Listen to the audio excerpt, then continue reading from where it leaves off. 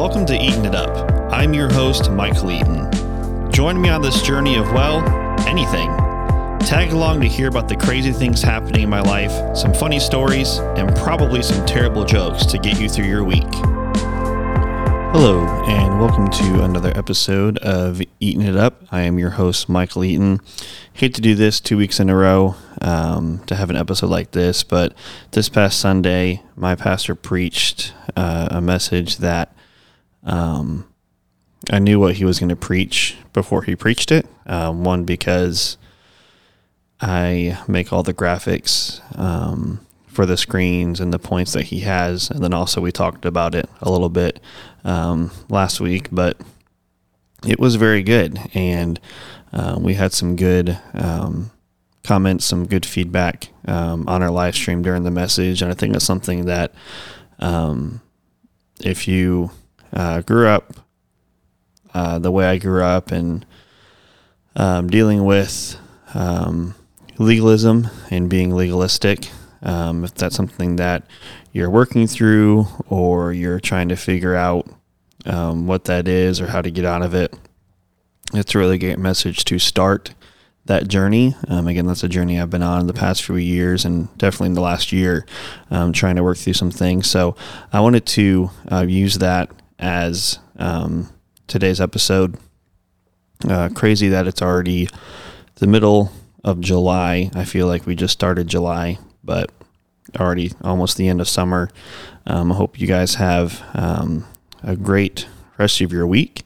Hope you guys have a great day, and I'm looking forward to just the feedback from this message. I think, again, it was really good. I think it's something that everybody needs to hear, whether you're listening being a faithful churchgoer, somebody that's just starting to be in church, or not even really anywhere near church. But I think that's something also that maybe people that have tried church before and have been hurt by either people or just the church as a whole because of this legalistic issue. I think it's really good to hear it.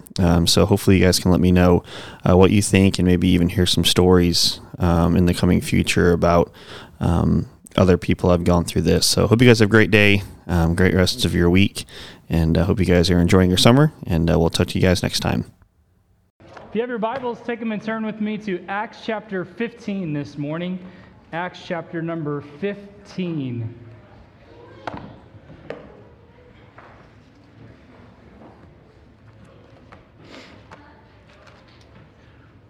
All right. I'm going to skip some of my review this morning. There's a lot of things that I wanted to talk about, but this is another one of those deep theological chapters in the book of Acts, and I want to really try to get to it this morning. Really, it'd probably take us a couple weeks to really fully encompass everything that is in this chapter, but I really want to kind of do an overview of it and then really get to the application this morning, and I think it's going to be helpful for all of us. So we're going to be in Acts chapter 15. We're going to read it here in just a few minutes. Let me start with the question. How many have ever complicated anything in life? Anybody? Whoa, a lot of hands go up on that one. That was a great question, I guess. All right, well, let's ask this question. Hang on a second. I have something in my shoe. I don't know if I got it, but that was very annoying to me. All right, here's the question. Why do we often complicate things? Somebody raise your hand. Julie? Because we think they're too simple? Okay. Why else? Tasha? We overthink the process, okay. Violet, then Mia? Because it's scary. Mia? You're stressed. Diane? For me, it's because I try to get ahead of God. You try to get ahead of God? That's good. Mary? It's fun to overcomplicate things. Enough said. Susan? Because I think I have a better way to do it. Think you have a better way to do it? Randy? You don't listen to your wife. Hey, he said it. He wasn't on the live stream, but that was Randy Newberry. All of those that are watching, he doesn't often listen to Stephanie, his wife, okay? We got that. So you can go back and reference that, okay? Anybody else? Why do we overcomplicate things? Anybody? Yes? Sometimes I don't want to do it, and so I make it Sometimes we don't want to do it, and we overcomplicate it because we don't want to do it. Yes? Sometimes we're afraid or not ready for the consequences. I like that. Sometimes we're afraid, not ready for the consequences. That's good. Anybody else? Maybe one more good one. Why do we overcomplicate things in life? Colin, you got something? It's never the easy path? All right. There's a lot of great reasons why we overcomplicate things in life. It's almost in our DNA to overcomplicate, isn't it? I mean, things that should be simple, we make much more complex. We make more of a deal than they need to be sometimes. Even think about simple chores or simple projects that really could be simple. I think of, for myself, building things that have directions. And a lot of times I'm like, you know what? I don't need these directions because I can figure it out. And then I have too many screws left over. I have too many parts. Anybody ever been like that? All right, we got a couple honest people. Thank you. I do that because I don't need this. Instead of following the simple path and following the directions that are laid out for me, I try to overcomplicate it and think, okay, no, this is going to fit where it's supposed to fit, but it doesn't fit there. I came across the website lifehack.org, and on it had a blog entitled 21 Reasons Why We Complicate Life. I'm going to give several of these reasons this morning very quickly, and some of you are probably guilty of this. Very first one, we procrastinate. Anybody? Yeah, there we go. Now we're getting serious. We worry. I mean, just go ahead and just put your hand up if you're one of these. We wait. I mean, it kind of goes with procrastinating, but we wait too long. Here we go. Mike's trying to not raise his hand. He's doing the scratch your head thing. Like, I'm raising, but I'm not raising it. I've got fleas. I'm not really sure. Here's another thing.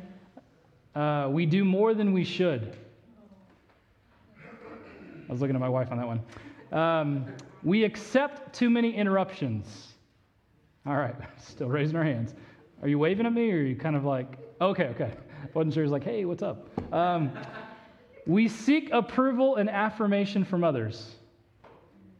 Aaron, you got your hand up? Okay, just making sure. We are not really productive because we're too busy. Anybody like that at all? Stephanie, Justin, you got your hand up? Yes. No? All right, just making sure. Andrew? All right, good. Thank you for the honesty. With that being said, there was a list of reasons for all of these. And on this one, they put busyness and productivity are opposite ends of the spectrum. Busyness doesn't make life better. It just exhausts you and complicates things even more. But sometimes in our DNA, we have to be so busy, but we're not really productive in our busyness. Here's another thing. We aim for control. All right, Susan? This is convicting over here, I guess. This is deep. I like it, man. Man, Spirit is alive today, Eagle Drive. We hold on to the birds that need to fly away. It's metaphorically. Not saying you actually have birds in your house that they should fly, but you're holding on to them. Let's see here. We like to participate in drama. I like the people that are looking around right now at different people. We complain. Yeah, go ahead. Yeah, there it is, Ryan. Thank you. We don't set boundaries. Word. Okay. Some of you are just trying not to raise your hand now. We compare ourselves to others. Ooh, yeah, there it is. We aren't honest. Some of you don't want to be honest about that. We focus too much on ourselves instead of others. All right, we're still going. Where are we at? We live in the past, which means we just kind of focus on some of the past failures, past mistakes. And here's another one that I have. We avoid conflict. I think many of us like to do that. Nobody likes necessarily conflict, but sometimes conflict is good. It's healthy. So those are just a few of the things that they had mentioned on this blog of why we tend to overcomplicate life. And the reason I gave this list this morning, because here in Acts chapter 15, what is going on? It's a very deep theological chapter. This is known as the Jerusalem Council, or the Council at Jerusalem. And what is going on is a great debate, a great discussion. How many have ever been in debates? How many just love to debate with your husband or your wife all of the time? Someone in your family? Yes. Husbands or wives are very good at that. what I thought about doing is, having a couple up here today and debate in front of us, and we'll see who wins, and we'll gauge and we'll vote. Anybody volunteer? Mary, Justin? What?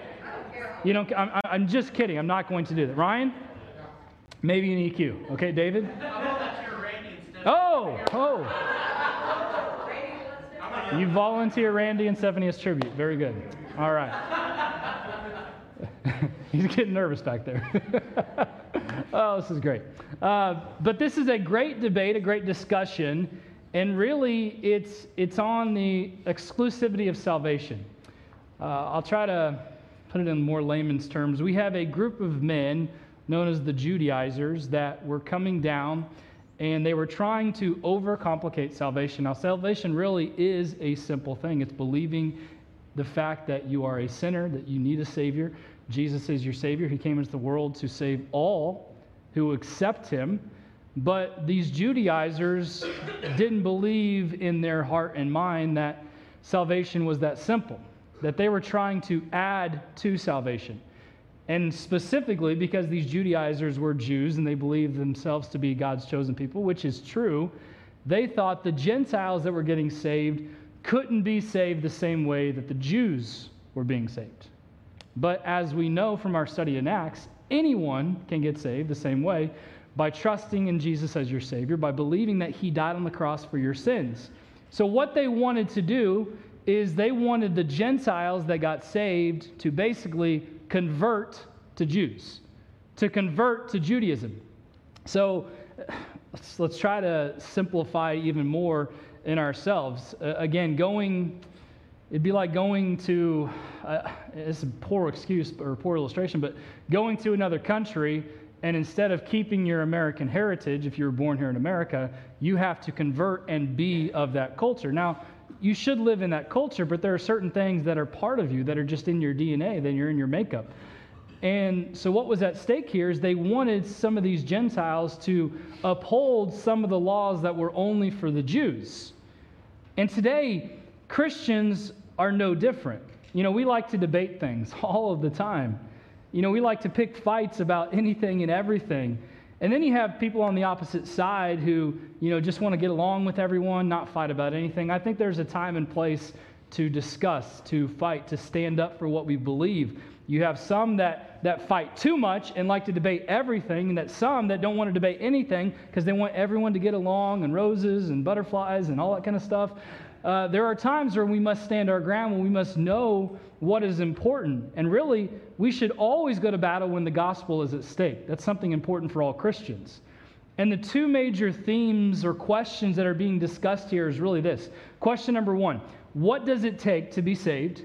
Question number two, what is it supposed to look like after I'm saved? So really, this is real Christianity at a crossroads. It's really a matter of, is salvation free? Is it a free gift of God? Or is it a list of works that we must do?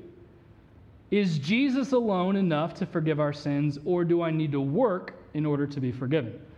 Now, there are some that believe that they must work and work and work and work and work and achieve. But the Bible that I know and read says that there is nothing we can do because it's already been done.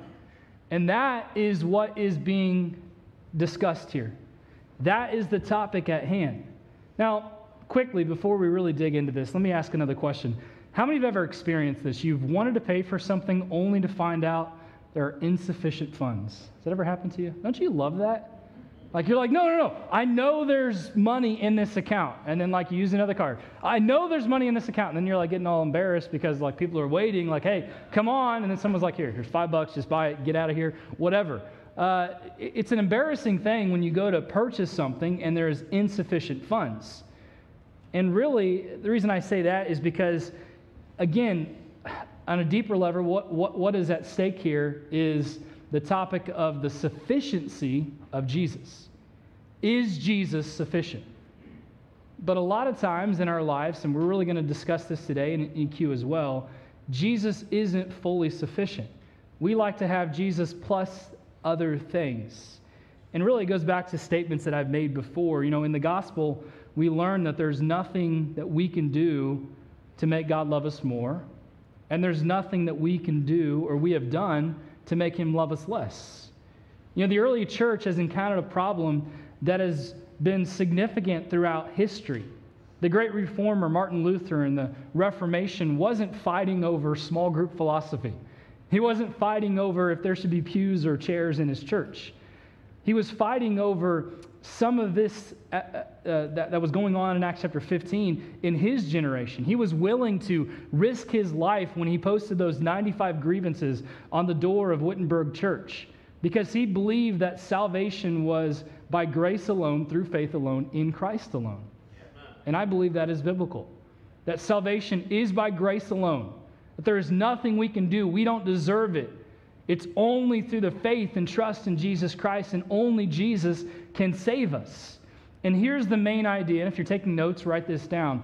The gospel plus anything is anything but the gospel. The gospel plus anything is anything but the gospel. There are a lot of people today and a lot of religious groups and organizations that like to add to the gospel. But if you add to the gospel, it takes away the power of the gospel. The power of the gospel is what transforms individuals. And as we jump into this section this morning, we're going to break it down and kind of walk through it and then give the application. What we see first and foremost is the idea of grace at hand. That grace is that unmerited favor. There's nothing we can do to earn it, to deserve it. That's what makes grace such an amazing thing, that God freely gives it to us. We don't deserve what he gives us, and yet he still gives it to us. And the first thing we see in the first few verses is this: grace disputed. Grace disputed. Verse number 1, just follow along with me in your Bibles if you would. And certain men which came down from Judea. It always starts here, with certain individuals, certain men. Certain men came down from Judea, taught the brethren, and said, except ye be circumcised after the manner of Moses, you cannot be saved. Now, we've asked this question before. But again, how many laws were there in the religious system of the Jews? How many laws did they have to uphold? 613.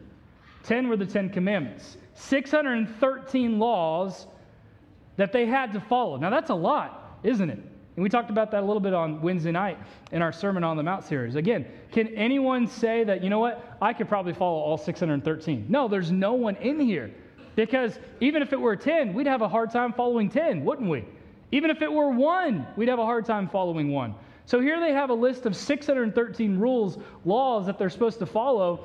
And here's the big thing. There's no way that these Judaizers are following all of them. But they do what we like to do sometimes. We like to pick and choose. You know what I'm saying? We like to pick and choose what we want to follow versus what we don't want to follow. Again, let's simplify it. There's these signs on the road, and it has numbers on them. Anybody ever seen those? Anybody at all? Mary, have you seen those? Okay, she hasn't seen them. She hasn't seen them. Okay, let's pick on Mary Day. All right, Julie, I'm sorry. I shouldn't pick on your mom.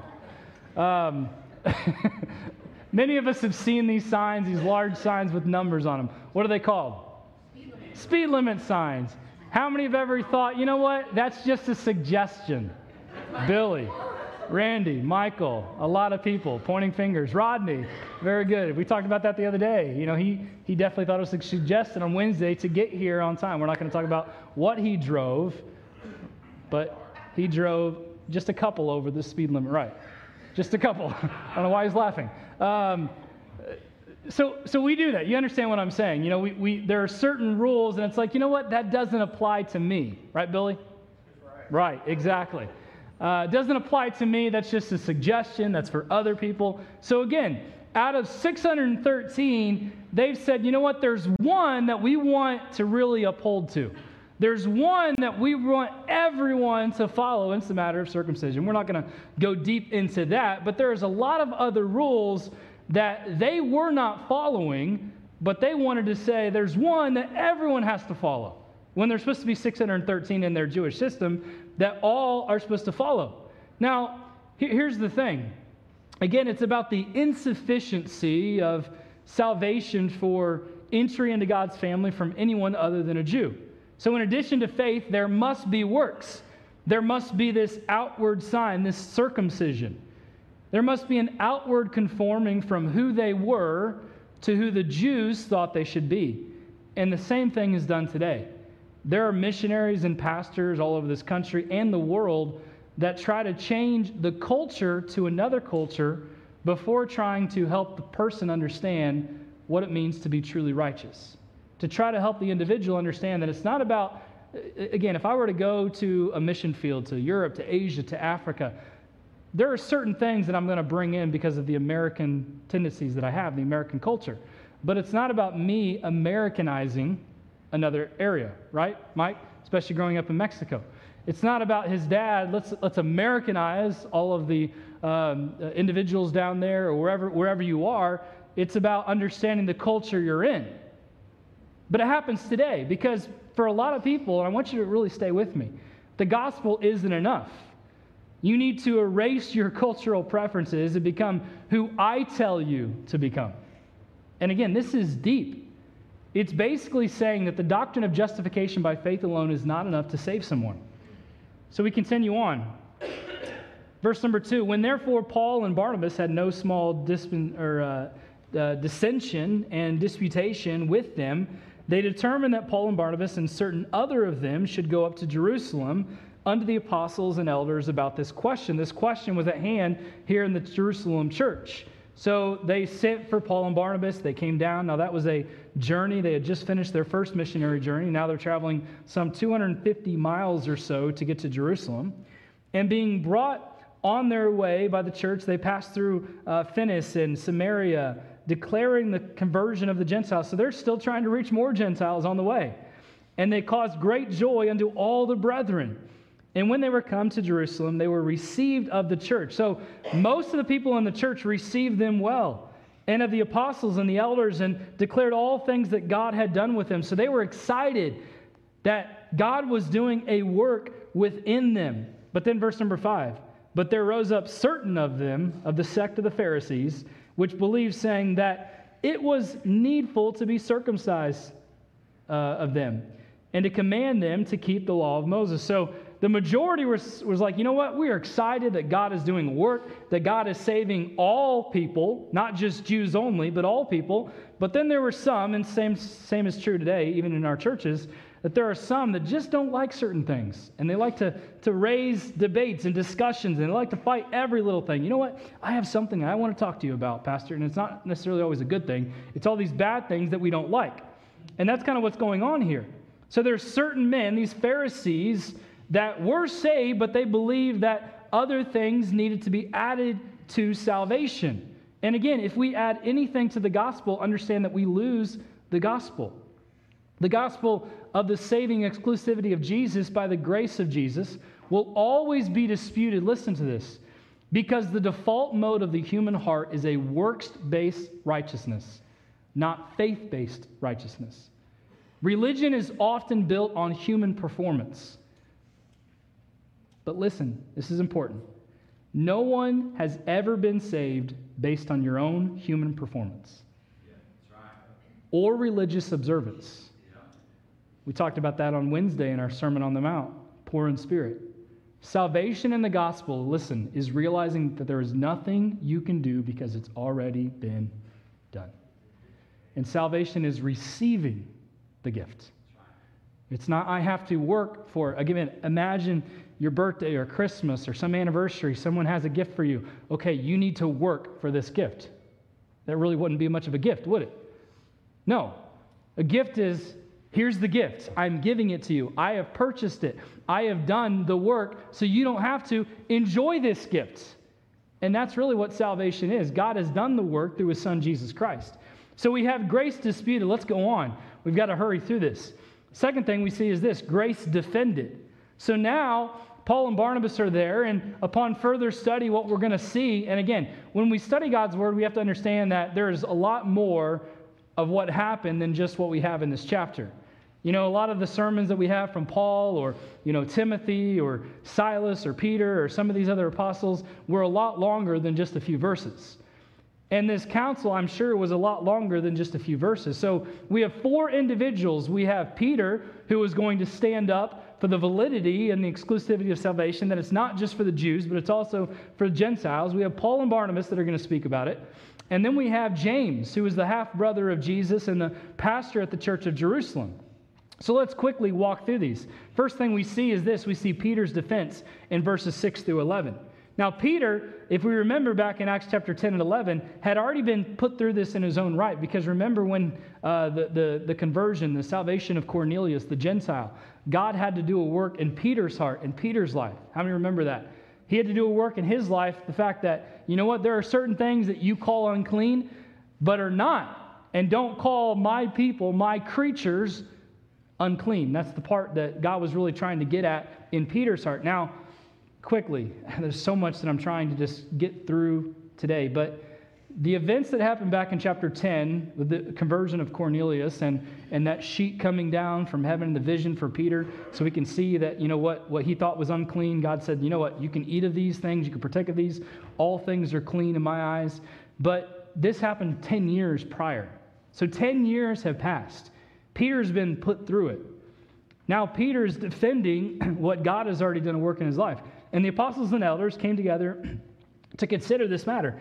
And when they had been much disputing, much arguing, Peter rose up and said unto them, Men and brethren, ye know how a good while ago, 10 years ago, God made a choice among us that the Gentiles by mouth should hear the word of God, of the gospel. Actually, it was a lot longer than 10 years ago, because this is talking about when Jesus left the commandment or the Great Commission there before he ascended into heaven, so that all the world would believe. Verse number 8, And God, which knoweth the hearts, bear them witness, giving them the Holy Ghost, even as he did unto us. So he is saying that, hey, first and foremost, this wasn't my idea. Whose idea was it that all the world should be saved? It was God's, yes. And then he said, you know what? The same God that had the idea is the same God that also gave his Spirit to not only the Jews, but also to the Gentiles. Verse number 9. And put no differences between us and them. There is no distinction. Even though they look different, there is no distinction. We are all in God's image, created in God's image. There is no distinction in God's eyes between a Jew, a Gentile, or any other race of people and individuals. Verse number 10. Now therefore, why tempt ye God to put a yoke upon the neck of the disciples, which neither our fathers nor we were able to bear? So he's saying this. Why are you putting a burden on the Gentiles that we don't even live up to? It'd be like you have your own list of rules in your own household that you can't even follow, and then you're expecting someone in another household to follow those rules. Make sense? You can't even follow them, but I'm going to make someone else follow them. Why are you putting this burden on someone else when we can't even live up to it? When our fathers who made these rules couldn't even live up to it. You know, I like how one preacher is describing this passage, you know, kind of using his imagination. Peter's like, you know, I don't know about you guys, but I know I haven't kept all these commands. I couldn't even keep them all straight, you know. How far can we walk on the Sabbath day? You know, I know we can't eat bacon if it comes from a pig, but what about turkey bacon? Again, that's just reading into the text.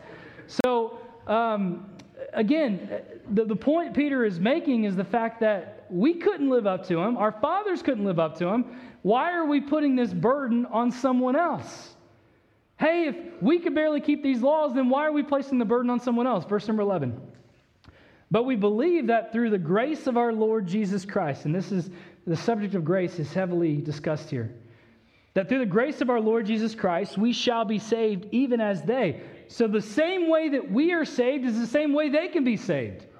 And that's the awesome thing here. And the basic point is the law just shows our flaws and our need for a solution, which is grace. That God is giving us favor that we do not deserve. He is giving us an opportunity to be saved in a way we do not deserve. We deserve far worse than what we get, and yet he is offering us a solution. Now we move on. That was Peter's quick defense, and it was more than just a couple verses. We move on to Paul and Barnabas's. And in this passage, there's only one verse dedicated to it. And I'm sure they spoke more than 20 seconds. Then all the multitude, after they had heard this, they kept silence because they're listening to this. They're pondering what Peter had just said. And you're like, you know what? You're right. And then they gave audience to Barnabas and Paul, declaring what miracles and wonders God had wrought among the Gentiles by them. So then Paul and Barnabas are talking about the miracles that God allowed them to do to point to salvation. Again, the works were always to point to the Word. They always displayed that, and they were showing the congregation that God displayed His grace not just to the Jews, but to the Gentiles in showing miracles and signs and wonders. Now let's move on. We see James's defense, and this is really where it starts, the rubber meets the road, so to speak. Verse number 13. And after they had held their peace, again, they had listened to Peter, they had listened to Barnabas and Paul, James, again, this is the half-brother of Christ. He is the pastor at the church of Jerusalem. Now again, he is a Jew of Jews as the others were, and really, if he can be turned from his preconceived notions, beliefs, to understanding what Jesus wanted him to understand. It wasn't that I'm just following this guy. I mean, again, I'm not trying to make light of this, but if you have an individual in your family, or brother or sister, sometimes it's hard to come to their side of how they view things, right? So James is understanding that, you know what? It's not the old way. This is what Jesus is telling us, and I've seen it work, and this is what it's all about. Verse number 13. James answered, saying, Hey, men and brethren, hearken, listen to me. Simeon hath declared how God at first did visit the Gentiles to take out of them a people for his name. So again, the reason why we have the Jews today is because God drew out a people so that all men could be saved, that they would just be the light that is shining to the world. They would be God's instrument, God's vehicle, as we've said many times before. Really, it wasn't just for Jews, but it was for all of the world, but he was using the Jews to show the Gentiles. And to this agree the words of the prophets as it is written. So he goes back to the Old Testament. I think it's Amos. I could be wrong. After this I will return and will build again the tabernacle of David, which has fallen down, and I will build again the ruins thereof, and I will set it up that the residue of men might seek after the Lord, and all the Gentiles upon whom my name is called, saith the Lord, who doeth all these things, known unto God all the works from the beginning of the world. Wherefore my sentence is that we trouble them not, which are among the Gentiles are turned to God, but that we write unto them that they abstain from pollution of idols. So he gives a list of things that he is suggesting. We'll talk about this in a minute. And from fornication, and from things strangled, and from blood. For Moses of old time hath in every city them that preach him, being read in the synagogues every Sabbath day. But in verse number 19, he's really boiling it down to this. He's basically saying, hey, brethren, men and women, listen. We shouldn't make it difficult for the Gentiles to be saved if they want to be saved. That's it. Why are we making it difficult for the Gentiles to be saved if they want to be saved? You know, there's a conference I was at last year in October in Florida, and there was a pastor, I think, from Georgia there, and he was telling us about different churches and their vision statements they have, and trying to, create a vision for your church and implement it. And he told us of a church, and I think it was East Tennessee. I can't even remember the name of the church. I really can't. But their vision statement, and it kind of comes from this passage if you think about it, but their vision statement was basically this. We're going to make it hard for people in East Tennessee to go to hell. It's basically the summation of it. So what they were saying is we're going to do everything in our power to reach all of East Tennessee, because we don't want to burden them down. We don't want to make it difficult for them, as some churches do and some religious groups do, that, you know what, you can only be saved if you, as soon as you come in the door, change your clothes, right? Now we're going to get here in just a second. Brethren, we shouldn't make it difficult for the Gentiles to be saved if they want to be saved. And then he offers the solution, verse 20 and 21. And quickly, there's 3 or 4 things that he's telling them. First of all, don't worship false gods. So he's not just taking out all of the rules, all of the commands, the list of 613. Hey, you still shouldn't worship false gods, because how many gods are there? True gods. 1. There's only one God, not a plurality like many Gentile nations believe. So he was trying to help the Gentile nations understand there's only one God, and even though your culture says there's a lot of gods, there's only one. Also, don't commit sexual immorality. In this pagan world, extramarital sex was commonly accepted. And James is saying that moral laws of God do not change. A third thing he's basically saying is, when he talks about the strangled foods and not eating blood, don't offend the Jews. In their custom, in their culture, there's certain things that they don't partake of, so don't offend the Jews. And that's true for us. We shouldn't try to openly offend someone else. If we know another brother or sister doesn't like certain things, we shouldn't just put it in their face. We like to do that, though, right? There were times even growing up, and it's a silly thing, but even a dress thing. There were some people that we had associated with that had a very high standard of dress.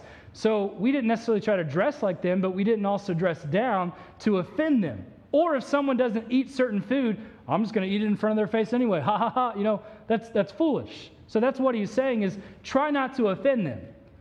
And then the last thing quickly, and then we're going to make the application. We've seen the grace. We've seen grace disputed and then defended, and now grace is being delivered in the last several verses. And again, I'm going to kind of skip over this. I'll make reference of it next week at the start of the message. But in the next several verses, and I want to encourage you to take the time to read it on your own, the apostles, let me just read a couple verses. Then it pleased the apostles and the elders with the whole church. They said, you know what James is saying, what Peter and Paul and Barnabas are saying, we agree with.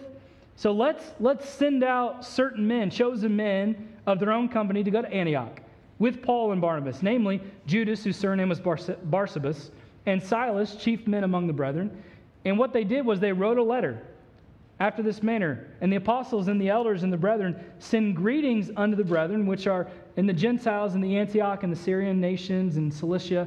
And in that letter, they kind of went through some of the things that James had discussed in verses 20 and 21. That, hey, it's not about understanding that you have to add more to your salvation. Salvation is enough in the justification of Jesus Christ. All you have to do is have faith enough to believe that Jesus is your Savior. Believe it, and Jesus will save you. Understanding His grace alone, faith alone, in Christ alone. And later on you see, I think it's in verse number 31, just skipping down, when the Gentile nations read this and the churches read this, they rejoiced for the consolation, which means they were relieved. Whew. Thank you. We don't have to add anything. We don't have to change who we are to become a Jew. All we have to do is accept the gift of salvation. Again, I encourage you to read those other verses. And the entire council, though, they agreed with James. And the fight here with the Judaizers is this. Listen to this. This is where I'm going to try to draw it home here for just a few more minutes. It was the fact that Jesus wasn't enough. There's more, and it's doing what we tell you. So it'd be like this. It'd be like me saying that, you know what? There are a certain list of rules that I, as the pastor of Eagle Drive, enforce upon you, and you must do them. Now, there might be some today, and I know I have, but I've been in churches like that, and there's probably some that have been in churches like that as well, right? I don't want you to raise your hand. And there's a whole community of people out there, Facebook, that have been in churches like that have been, really turned off to the gospel, turned off to who Jesus is, because it's, okay, you're saved, that's great, but now you must do this the way that we tell you to do it, not the way the Bible says, but the way that we tell you to do it in order to truly be righteous. So really, here's the overarching struggle. It's the struggle of legalism versus grace. Legalism versus grace. And the question at stake, again, is this. Is Jesus enough? Is Jesus sufficient? Is grace alone enough? Write this down. When Jesus isn't sufficient, the pressure is hopeless and crushing. When Jesus isn't sufficient, which means He is not enough for you, or an individual, or a church, or the culture, then the pressure is hopeless and crushing. Verse number 24, let me just go back to there. It says, "For as much as we have heard that certain which went out from us troubled you." There were certain men that came that troubled you, that caused great distress and confusion within the church. Look, there has been more damage to the Christian faith through self-appointed preaching and teaching than anything else. And that's really what's going on here. There are self-appointed individuals that said, you know what, I've read my Bible through a couple times, so I know everything about everything, and let me tell you what I believe. Without ever really going back to really understanding what God's Word is. And I'm not saying to preach or teach you have to go to Bible college, but there must be training. There must be some kind of training to understand God's Word. And there's a lot of things in my life. You know, I'm 37 now. I've been a pastor coming up on 6 years. I've grown up in a Christian home my whole life. I got saved when I was 4. My dad's been a pastor since I was 4 years old. I've grown up in this culture. There's a lot of things that I understand. But only in the past several years is really, in some ways, the Bible even become more alive to me, because it's not just my dad's faith, it's my faith. It's things that I've studied on my own, and I've realized it wasn't that my dad was wrong on certain things, but there were certain things that maybe my dad or others, individuals, and I'm not trying to put my dad down, that's not what I'm saying here, but there are other individuals that pushed an agenda or preached something that as I started studying, I realized that's not biblical at all. And I was guilty of that. Because you know what I did? I took a passage, or I took a verse and completely made it out of context. Which means I saw this verse and like, you know what? This verse, I don't know what the whole passage says, but I'm going to make it fit for this. Understand what I'm saying? And then when I started reading and studying it, you can do that about almost every scripture, right? You can take about any scripture and take it out of context, but when I really started exegetically studying God's Word, basically passage by passage. And my dad did help me with this, but I realized that there are, when you study the passage as a whole, you understand certain verses that we like to, make our little soapbox verses, right? And there are certain things that, you know what, that verse doesn't mean what I was taught, doesn't mean what I thought it meant. Paul was called and then received appropriate training. I mean, he spent some 3 years with the Lord himself. And not everyone has to go to Bible college or seminary to be prepared, but everyone needs training. And the Jerusalem Council was called because self-appointed men began teaching and preaching. And this letter is telling the Gentiles to stay away from those because they're confusing you. They're creating great distress, anxiety, because they are afflicting legalism on you. And that is one of the killers of the church today, legalism. And we're going to define them in just a second. But that is, there's a driving force, and it's not just in a Baptist culture. It's all across church culture, that there are legalistic tendencies that are enforced upon the people that you must do this. And one thing I'm trying my hardest to do is not force our people to do certain things, but show you clearly from God's Word what the Bible tells and what the Bible teaches. And one thing I said 5.5 years ago when I came, and I'm still saying the same thing, is that what I want to do and what I desire is that we get back to biblical authenticity, is that we understand what the Bible teaches. And there might be certain things that as we study God's Word, we realize, you know what, those guys, they were right. And then there might be other things, and I'm not trying to put people down, but they were wrong. That wasn't what the Bible was implying here. Again, this is what they were doing. They were saying that God's going to love you when you become a Jew. So let's go ahead and define a couple of these things quickly this morning. Legalism defined is basically this. It says, God accepts you by your works. God accepts you by your works. Now, this is a huge problem because it gives a picture of a cheap and selfish God. Basically, it's saying this: you have to be the very best version of yourself you can be, and then and only in will God accept you. Maybe one day I'll call you my child.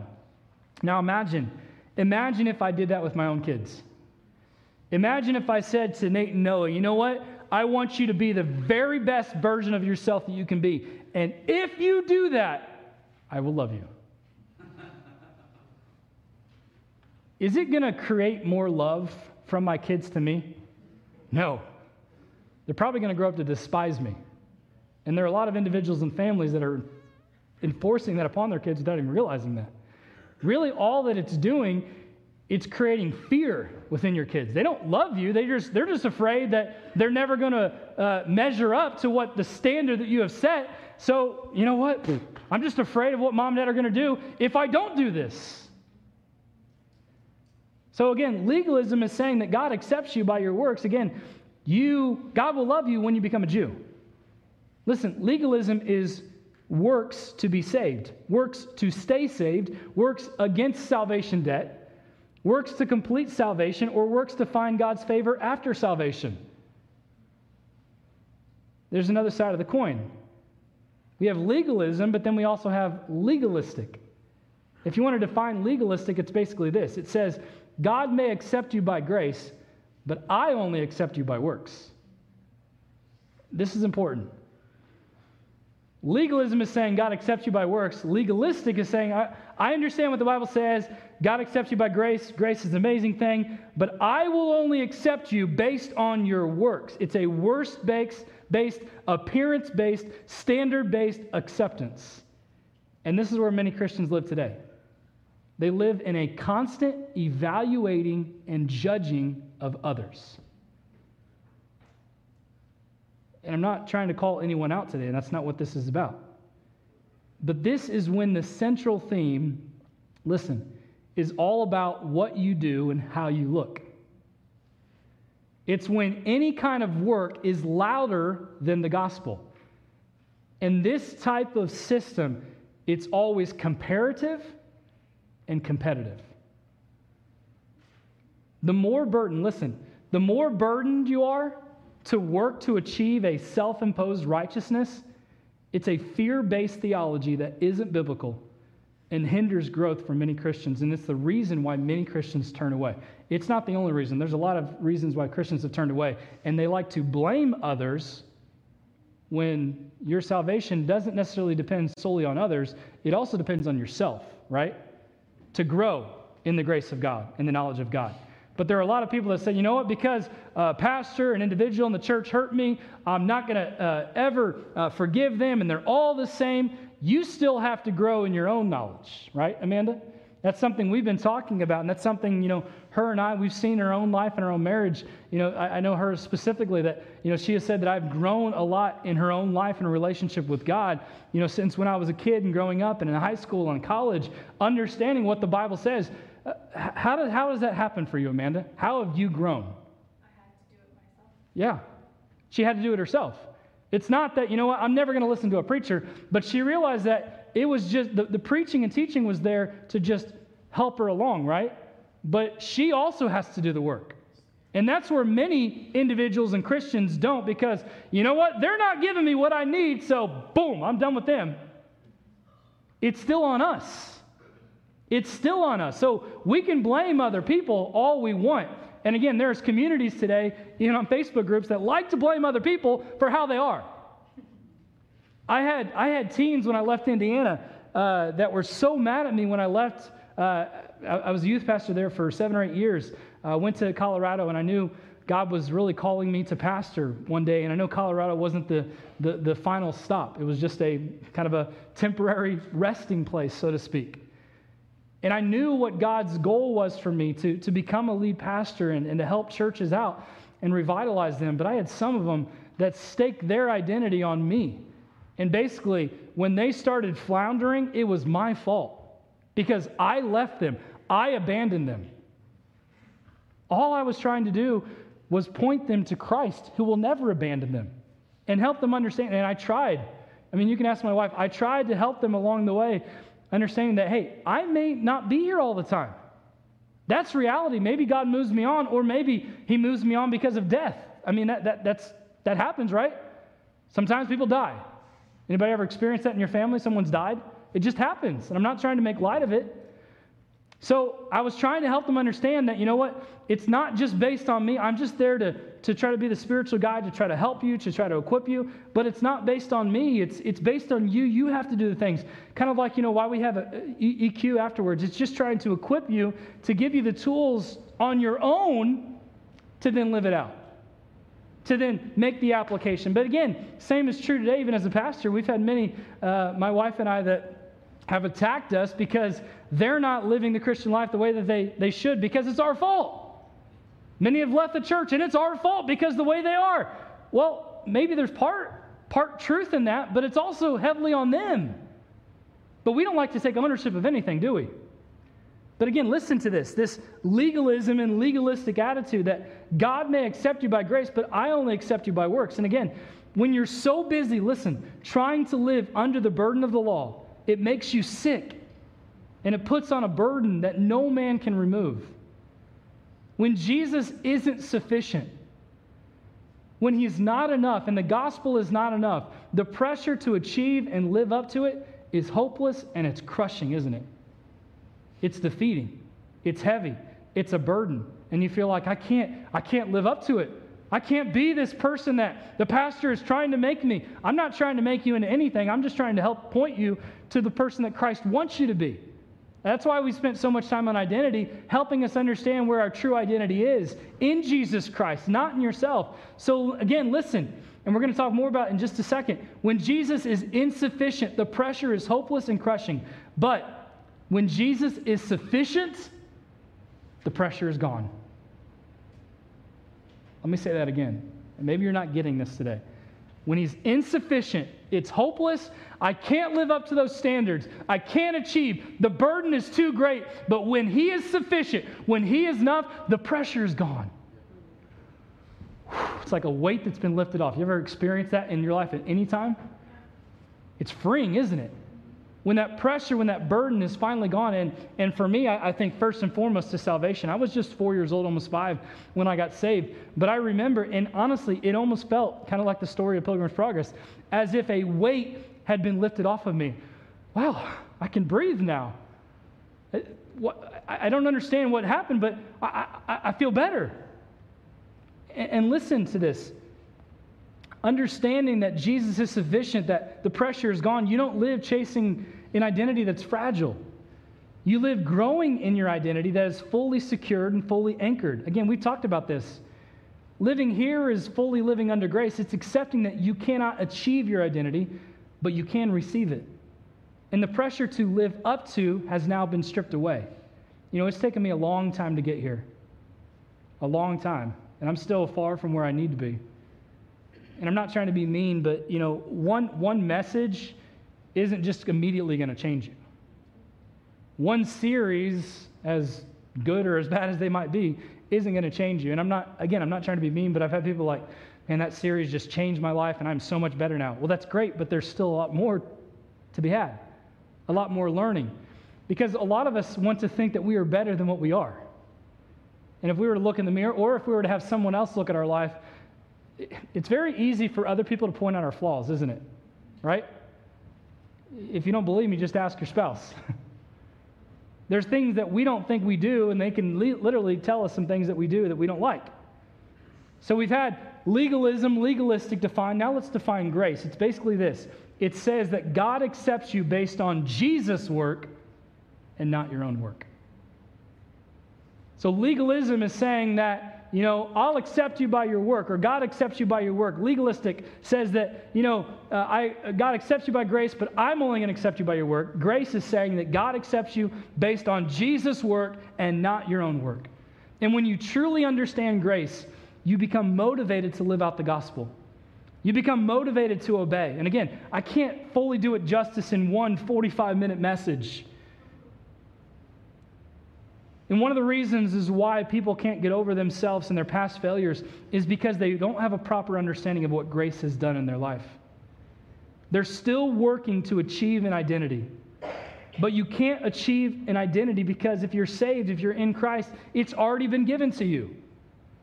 Legalism is basically saying this: I obey, therefore I am accepted. Legalistic is saying, if you obey, then I'll accept you. Whereas grace says, I'm already accepted, therefore I'm going to obey. That's what it comes down to. And really there's two ditches on the side of the road of the gospel. You have the ditch of legalism, the ditch of legalistic, and then you have this ditch where I've kind of jokingly said before of grace gone wild. You know, I'm under grace, so I can live however I want. I can do whatever I want. That's wrong. You're not saved by grace to still live however you want to live. And you're not saved to keep working and working and working for God to love you more. He already loves you infinitely. There is no condition to his love. There are conditions sometimes to my love for my wife, or her love to me, or my love to my children, because I've put conditions there. But God doesn't put conditions on us. And again, you might say amen, you might believe it, but are we living like it? That there are no conditions, that there is nothing I can do to make God love me more. There is nothing I have done to make him love me less. If you're saved, if you're a child of God, he loves you infinitely. Are you getting that? So that's what it is. Grace defined. God accepts you based on his work, not your own work. Saying that I am already accepted. So because I am accepted, because I am loved, because I am redeemed, because I am forgiven, because I am adopted, because I am sealed, I'm going to obey. But there are a lot of people that, you know what? I'm not going to obey. I'm still going to do whatever I want to do. You're still missing it. Grace saves you from the performance of salvation. It saves you from seeking acceptance of others, and that's where many of us struggle. We're constantly seeking the acceptance of other people.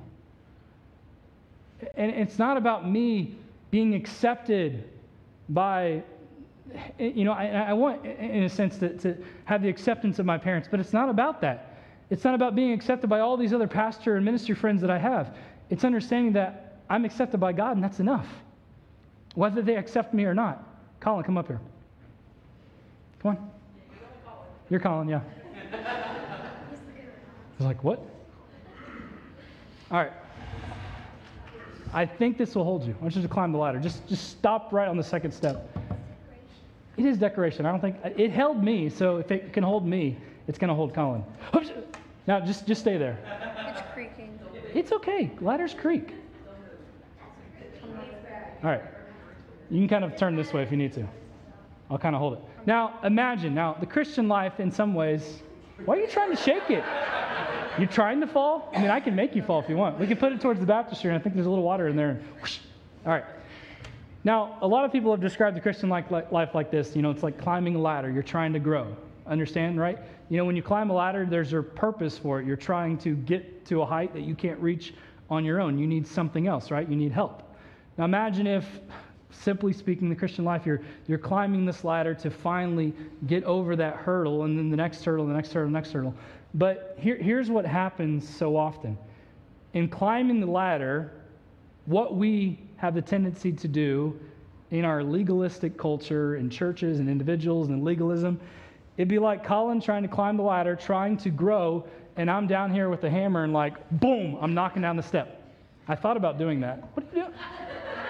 I don't have a hammer, okay? It's just imaginary. I really was going to bring a sledgehammer, but I decided not to. So imagine I have a sledgehammer, all right, and I'm taking it and I'm sledging the step under him so he falls. Basically, all right, yeah, thank you. Just stay right there. So he's falling because, you know what? It's basically saying, you're not doing it right, Colin. You're not climbing right. There's a better way to climb, so let me help you. I know, I'm hitting it with the hammer. It makes no sense, right? All right, you can go back to your seat. Thanks, bud. Give him a hand. He did good. He was scared, but he did good. Now, I know it's a poor picture, but I hope you're understanding what I'm trying to imply here. We're trying to grow in our Christian life. God has given us tools. He's given us preachers and teachers and others to try to help us climb in our spiritual life. But then there are others that are saying, nope, you're not doing it right. You have to do it this way, the way that I tell you to do it, right? So are we helping growth or hindering growth? Hard question. Hindering it, right? And that's what we do. That's what individuals, and that's probably what many of us have been raised to understand, to where we are constantly comparing ourselves to others, or constantly criticizing others, or judging others, right? Because they're not doing it right. So you know what? I'm going to go and knock them down and try to help them. Don't you love it when some people try to help you and they give you no biblical reference to their help? But let me help you because I've been in church for 2 days, so I know everything. Or if you're like my son, Nate, at 7, Dad, I know everything. We've finished Revelation, so I know the whole Bible. You're 7. You don't know everything. But that's what we do so many times. Legalism would cause you, listen. Legalism would cause you to notice what everyone else is wearing. It causes you to constantly be evaluating other people. It measures people by their works. And if you think I'm wrong, Go ahead and look inwardly right now, and you're probably doing that with other people. Because people walk in the church sometimes, or they walk into Walmart, and it's hard not to be judging in Walmart, right? It's a poor illustration. I mean, seriously, some of the clothes. Okay, Target. Yeah. Grace, legal, no. You know what I'm saying? It's hard not to judge that, but even in church, people walk in like, they're wearing that. They look like that, and they call themselves a Christian. They think they're saved. I mean, the guy in the sound booth has a mustache, and he thinks he's saved. Not Randy. We do that, right? It's almost hard not for us to do that. It's like it's in our DNA. But really, understanding grace, it causes us to realize that we are not in bondage to performance. It helps you realize that your life is meant to be lived on mission. And whatever God commands you to do for His glory and for His pleasure is actually for your pleasure. And they don't conflict. So the purposes that He has for your life and the pleasure that He wants you to live don't conflict, but we have been taught that they conflict. So if I really want to have pleasure in this life, I have to do it my way. I have to go about it my way. I have to choose my own path that's contrary to God's word, because some man, some individual, some woman put all these pressures on me to conform, and I was never living up to a certain standard. So you know what? The burden of the law was too much. It was too heavy. And really, it was realizing that Jesus was insufficient. And because of that, it was hopeless and it was crushing. But when you finally get here, and look, there's a lot of our church people that aren't there yet. And I'm not, that's not being mean, that's just reality. But when you finally get here, your heart will explode in delight and consolation. As verse 31, these Gentiles, they rejoice for the consolation. They rejoice because, wow, I'm no longer under the burden of the law to work to achieve acceptance. I'm already accepted, so because I'm already accepted, I'm going to obey. And again, this is where I desperately want our people to get, and really every Christian to get. And there are so many people that I'm not going to obey because it's just this list of rules. There's rules in all of life, but I'm not going to obey because some man is trying to tell me what to do. Well, if they're trying to tell you what to do based on their word and not God's word, okay, that's different. But if they're trying to help you based on God's word, then you should listen. And realize that, you know what? It's not about me obeying them, it's about me obeying God, the creator of everything. And because I am loved, because I'm accepted, and there are a lot of individuals, there are a lot of pastors, there are a lot of staff members that struggle with this, that they still don't obey because they don't realize that they are accepted. They're still trying to work. Here's the closing truth. Grace affirmed gives you the encouragement and comfort you need to live on mission. There's so much more that we could talk about, and this chapter is so heavy. But this is the debate. Legalism versus grace. What's important?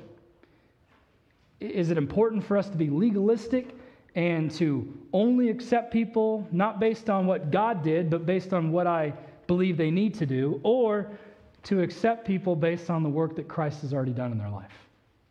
And to realize that we are there to just help them up in their spiritual life, not tear them down. But how many of us do that? We take our own sledgehammer or our saw or whatever, and we try to cut people down because they're not doing it right. They're not living up to the standard that I believe they should live up to. And again, I dare say probably 90% of people in here have done that or are doing that. Maybe 95, maybe 99, I don't know. But I dare say there's a lot of us that do that without even thinking about it. So what we learn is that when grace really gets a hold of you, when you truly understand grace, when you truly understand the work that God did in your life through His Son, Jesus Christ, it gives you the encouragement, the comfort you need to live on mission.